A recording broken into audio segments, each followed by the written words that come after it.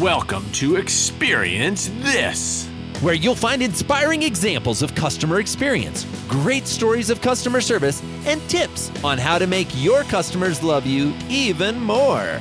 Always upbeat and definitely entertaining, customer retention expert Joey Coleman and social media expert Dan Gingiss serve as your hosts for a weekly dose of positive customer experience. So hold on to your headphones. It's time to experience this.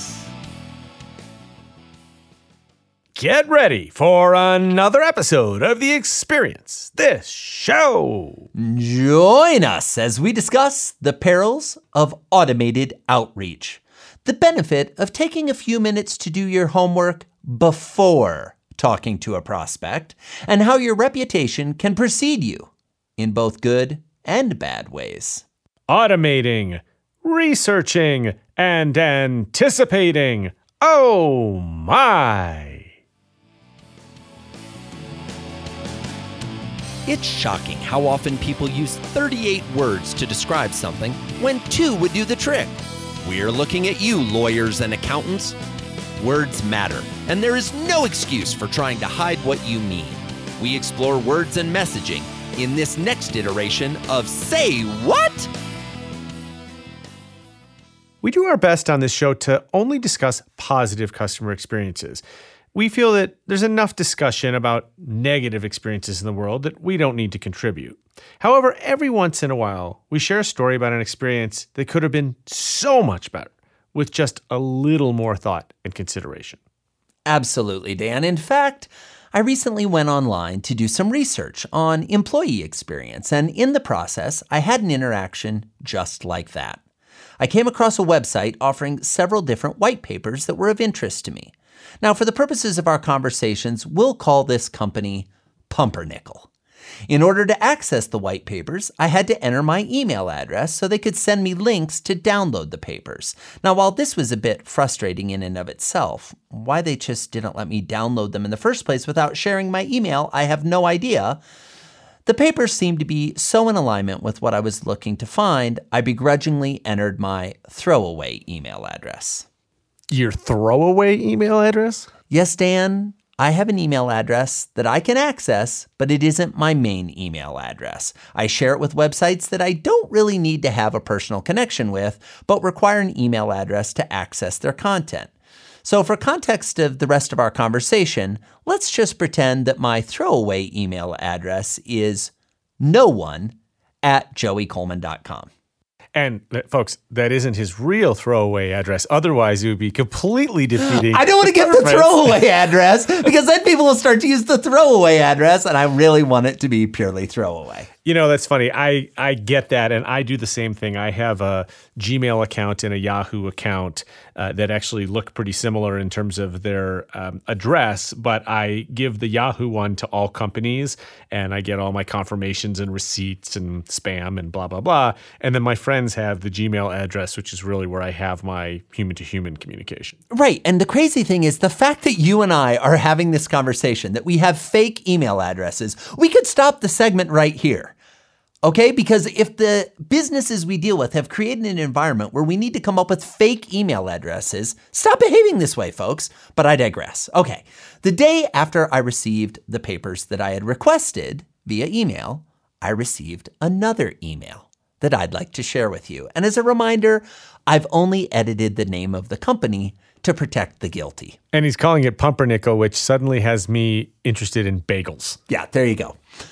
I figured if nothing else, if we were going to hear an email that could have been better, I'd make you feel hungry. All right, here's the email, and I'm quoting directly. Hi there. Thanks for your interest in Pumpernickel.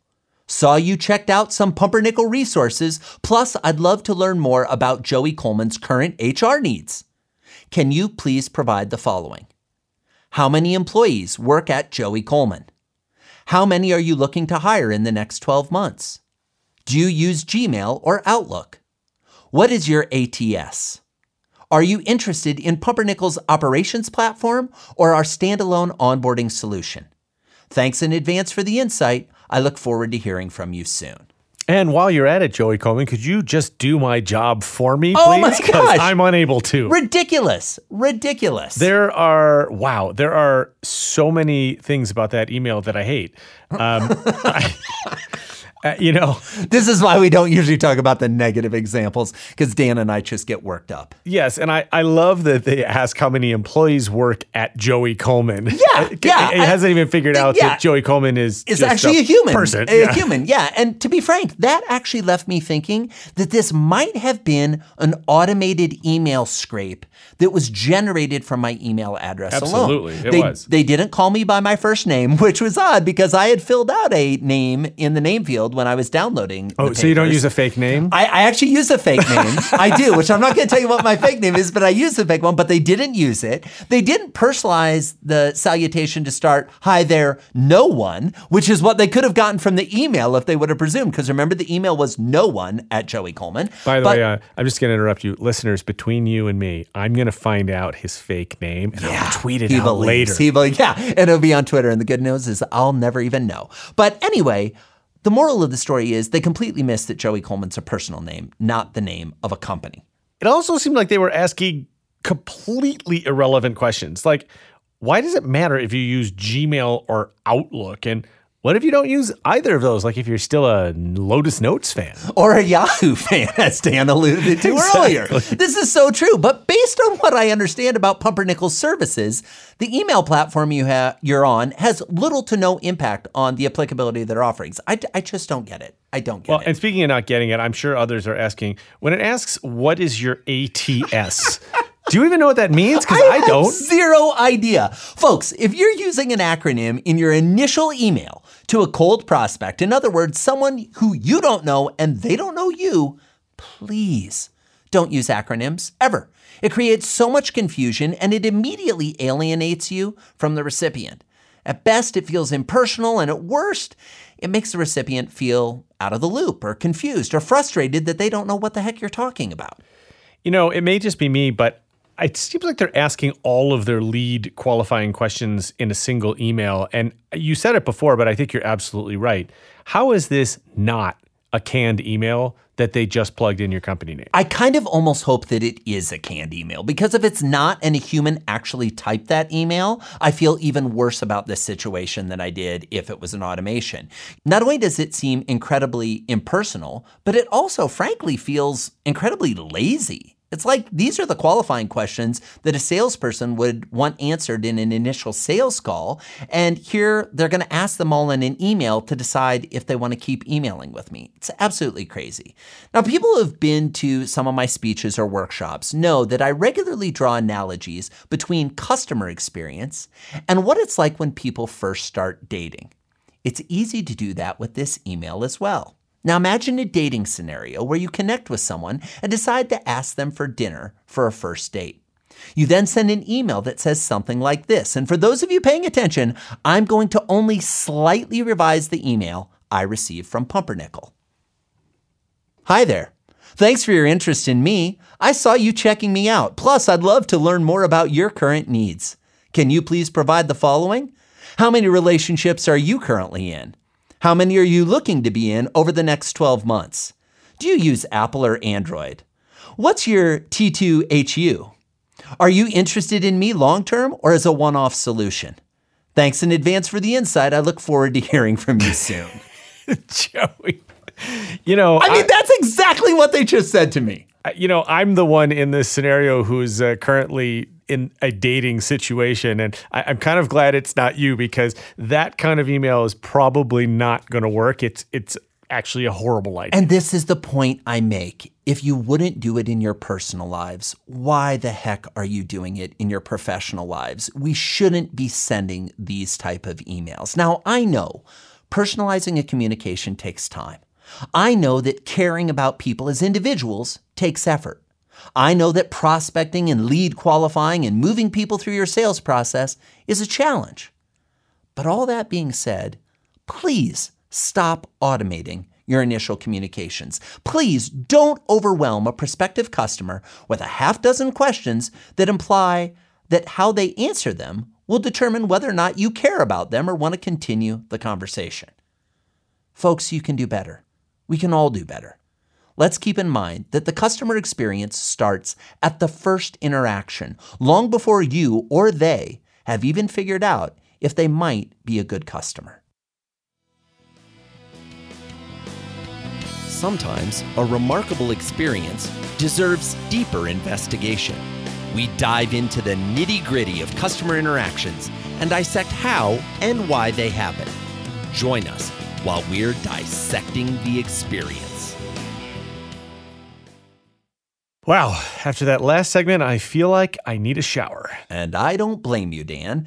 That's one of the benefits of a podcast, though, folks. If you feel you need a shower too, just hit pause. Come back to it later. Or you can play it while you're in the shower. But I digress. Let me try to dig us out of the customer experience hole that last segment put us into by sharing an example of how prospect qualifying via email should be done. Yes, please. Okay, so I recently launched a new website at joeycoleman.com. And in the planning and development stage, we considered several different ways to share videos on the site, as well as some other websites that I have. Now, the awesome folks at Yococo, who incidentally designed the ExperienceThisShow.com website, helped me out, and as part of that process, suggested I sign up for a free account with several different video hosting platforms so that I could check out their respective offerings. Now, one of the services I signed up with was Wistia. The day after signing up for my free account, I received the following email message. Hi, Joey. Congratulations on your free Wistia account. Wow, there is so much to say, but no one likes long emails. What a career you have built for yourself. It must be so amazing to work with such large companies as Hyatt Hotels and NASA. Awesome that you are also helping others grow their knowledge with all of your speaking appearances. One last thing. I really liked how on your About page you mentioned your family and how important they are to you. Now on to Wistia and video. How are you looking to use video? What would you be hoping to get out of video? Do you have 15 minutes to talk about your video goals and how Wistia can help? If so, here's my calendar to choose a time that works for you. Thanks, Kristen. Okay, now that, people, is how you do it. Let's see. Let's pick this apart a little bit. First of all, she acknowledged that no one likes long emails, which is true, and she showed that she was witty and has a personality, which I love. And even before that, she called me by name. She did? And said, hi, Joey. Hey, how true. about that? I sort of wrote that one off as being obvious, but okay. But not based on our last segment. Yes, and I also... It is clear that she took some time to review your website and to learn about you. And granted, she's sort of citing some of it back to you to make sure you know that she knows about you. But it's all good anyway because she did her homework about you. And the third thing that I really like, because I do this as well, is she gives you a link to her calendar so that you can easily make an appointment. And I'll tell you, I started using Calendly about a year ago, and it is an absolute game changer because you eliminate all those back and forth emails about, oh, when are you available? Are you available from any time between 9:30 and 11:30 next Thursday through Friday? And so it makes it really easy for you to do it, and it's not nearly as pushy. I love it. I think it is an A+ initial email. I totally agree with you, Dan. And I admit I was intrigued. Even though I knew that this was really an email to hopefully shift me from the free account to a paid account, I thought it'd be interesting to connect with Kristen and, if nothing else, see what motivated her to spend so much time personalizing an outreach message to me. I mean, clearly she spent time on my website and learned more about me so that she could personalize and customize the message. So I assume you went ahead and scheduled a call with her. Actually, no. To be totally honest, I got busy with other things. I was developing and building the website. There was a lot going on at that time, and sadly, I didn't respond to her message. Joey, so what's the end of the story? Did you ever connect with her? Well, not exactly, but let's just say Kristen didn't take no for an answer either, which I really appreciated. A week later, she sent me a video. Get it? She works for a video hosting company, and the video encouraged me to reach out as well. This definitely got my attention and reinforced that the first communication wasn't just a fluke. So then you scheduled a call with her. Actually, no. Once again, I got busy with other things and I didn't schedule the call. There was frankly so much going on at that time, and while I was interested in learning more, it just wasn't a priority right then and right there. I'm not sure I like this story. Yeah, I hear you. I don't blame you. But the good news is it has a happy ending. A few weeks later, I eventually got on a call with Kristen, and we had a great conversation. I used the link, as you suggested, to schedule, and it was super easy and fast. And I actually scheduled a call for the next morning. I explained what I was looking for. I learned a lot more about Wistia. And in my conversation, I actually realized that for now, I was okay using their free service. But you know what the best part was, Dan? Kristen didn't mind. Even though she didn't get the upsell, we agreed to stay in touch, and she asked my permission to reach out in a few months and see how I was doing. And since then, she's checked in every once in a while to see how things are going. Now, while I haven't migrated to a paid account with Wistia just yet, what I have done is stop considering all of their competitors. In short, Kristen won the business, even though I'm not yet an official paying customer and the revenue hasn't started to flow in for them. What I am ready to do is commit that when a transition to a paid account is needed, I'm not going to need any selling. I'm just going to do it. Well, even though I was giving you a hard time for not getting back to poor Kristen over at Wistia, I do think that your behavior is probably more common than not. I mean, companies usually hope that initial contact from a prospect, which could be subscribing to a newsletter or downloading a white paper or signing up for the free version as you did, they hope that it's a sign of immediate interest, but in reality, it's often just the first step in a much longer process. The way we design those initial communications and the level of personalization and personality we bring to the conversation often plays a major role in determining whether or not that person will ever become a paying customer. So remember, everyone, treat the prospect as well as you would treat a customer, and the chance of that prospect becoming a customer in the future goes up dramatically. Sometimes all it takes is a single question to get your company thinking about an improved customer experience. Here's an idea for how you can start the conversation. This week's Start the Conversation topic is developing customer centricity. Putting customers at the heart of every business decision, customer centricity, sets the foundation for lasting relationships and customer experience success. Unfortunately, there are many challenges that organizations must overcome to develop customer centricity throughout the entire business, including unyielding focus on revenue and profits, lack of awareness of a customer experience program, lack of a buy-in from leadership, and many more. Here are 3 strategies for overcoming these challenges and developing customer centricity in your business. 1. Train leaders on customer centricity, its financial impact, and how to promote customer centricity within their individual teams and departments. 2. Reward individual contributors for specific successes and their overall role in delivering customer-centric experiences. 3. Engage in internal active listening and empower all employees to share thoughts or concerns regarding customer needs and expectations. You know, it's interesting, Dan. This whole idea of customer centricity is frankly not new. It's something that people have been talking about for a while, but so few companies actually do it. And I think part of the reason they don't do it is because a small group of folks in the company buy into it philosophically, and they presume that that's enough to shift the whole culture. The reality is not everyone in your organization feels that they're responsible for the customer experience, and yet they are. There is no function in any business that doesn't in some way impact the customer experience. And so I think we need to do things like reward people for creating great customer experiences. We need to make sure that the internal incentives are aligned for these type of remarkable customer experience creation moments. At the end of the day, by adopting a philosophy of customer centricity, we commit to an ongoing evolution and development of a different way of looking at our business, a way of putting the customers into every conversation. And now for this week's question about developing customer centricity. Are we doing everything we can to develop a customer-centric approach throughout our organization?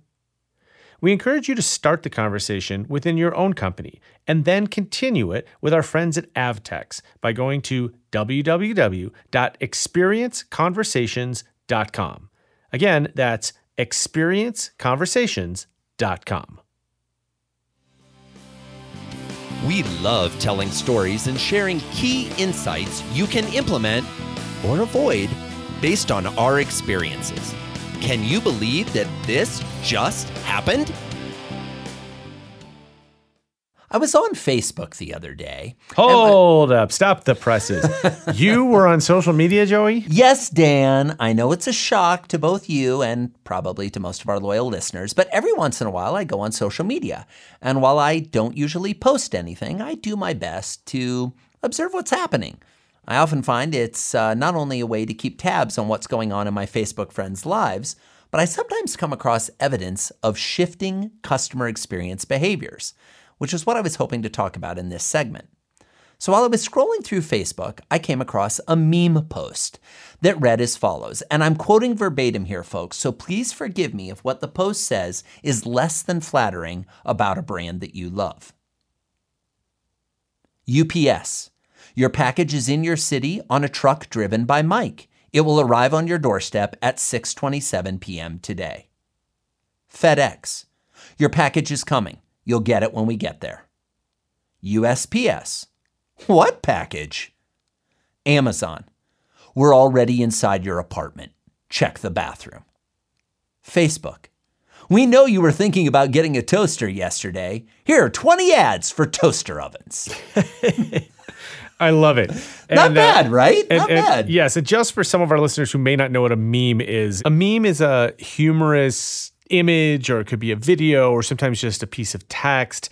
And it's often copied and imitated again and again, sometimes with slight variations, and then shared across the internet.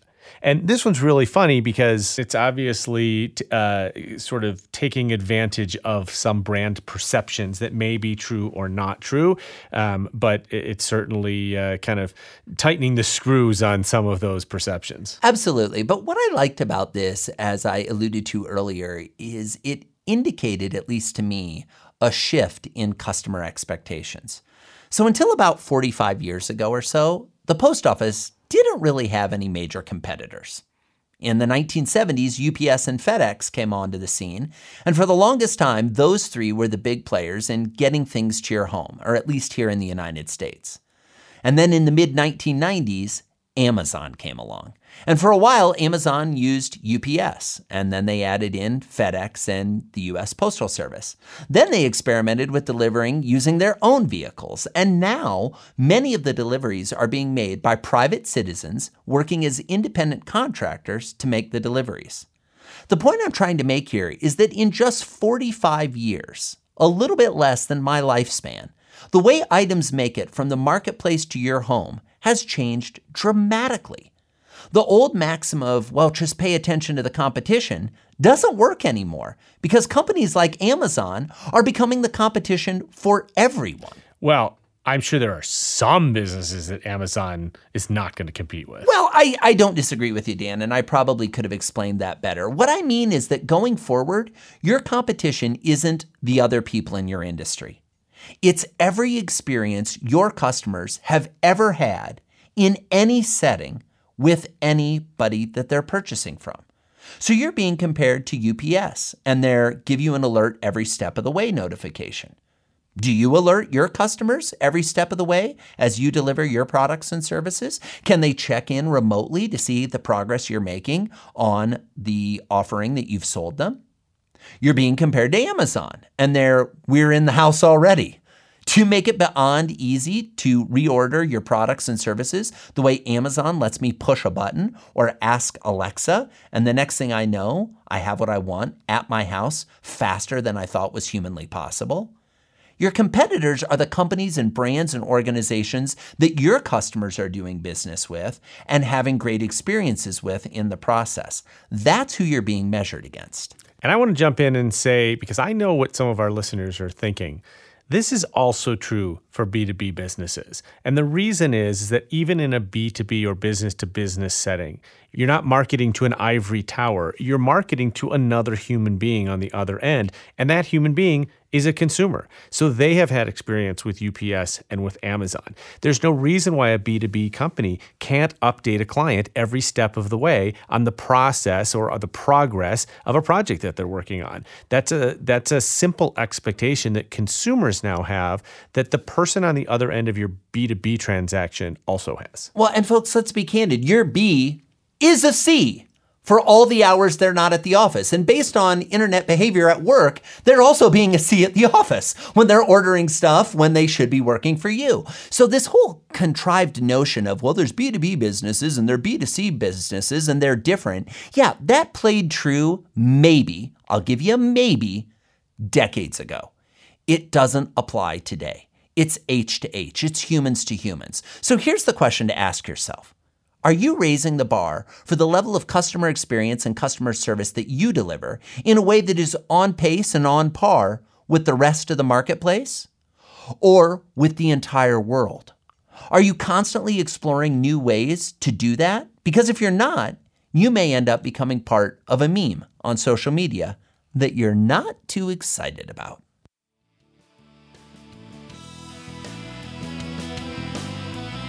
Wow! Thanks for joining us for another episode of Experience This. We know there are tons of podcasts to listen to, magazines and books to read, reality TV to watch.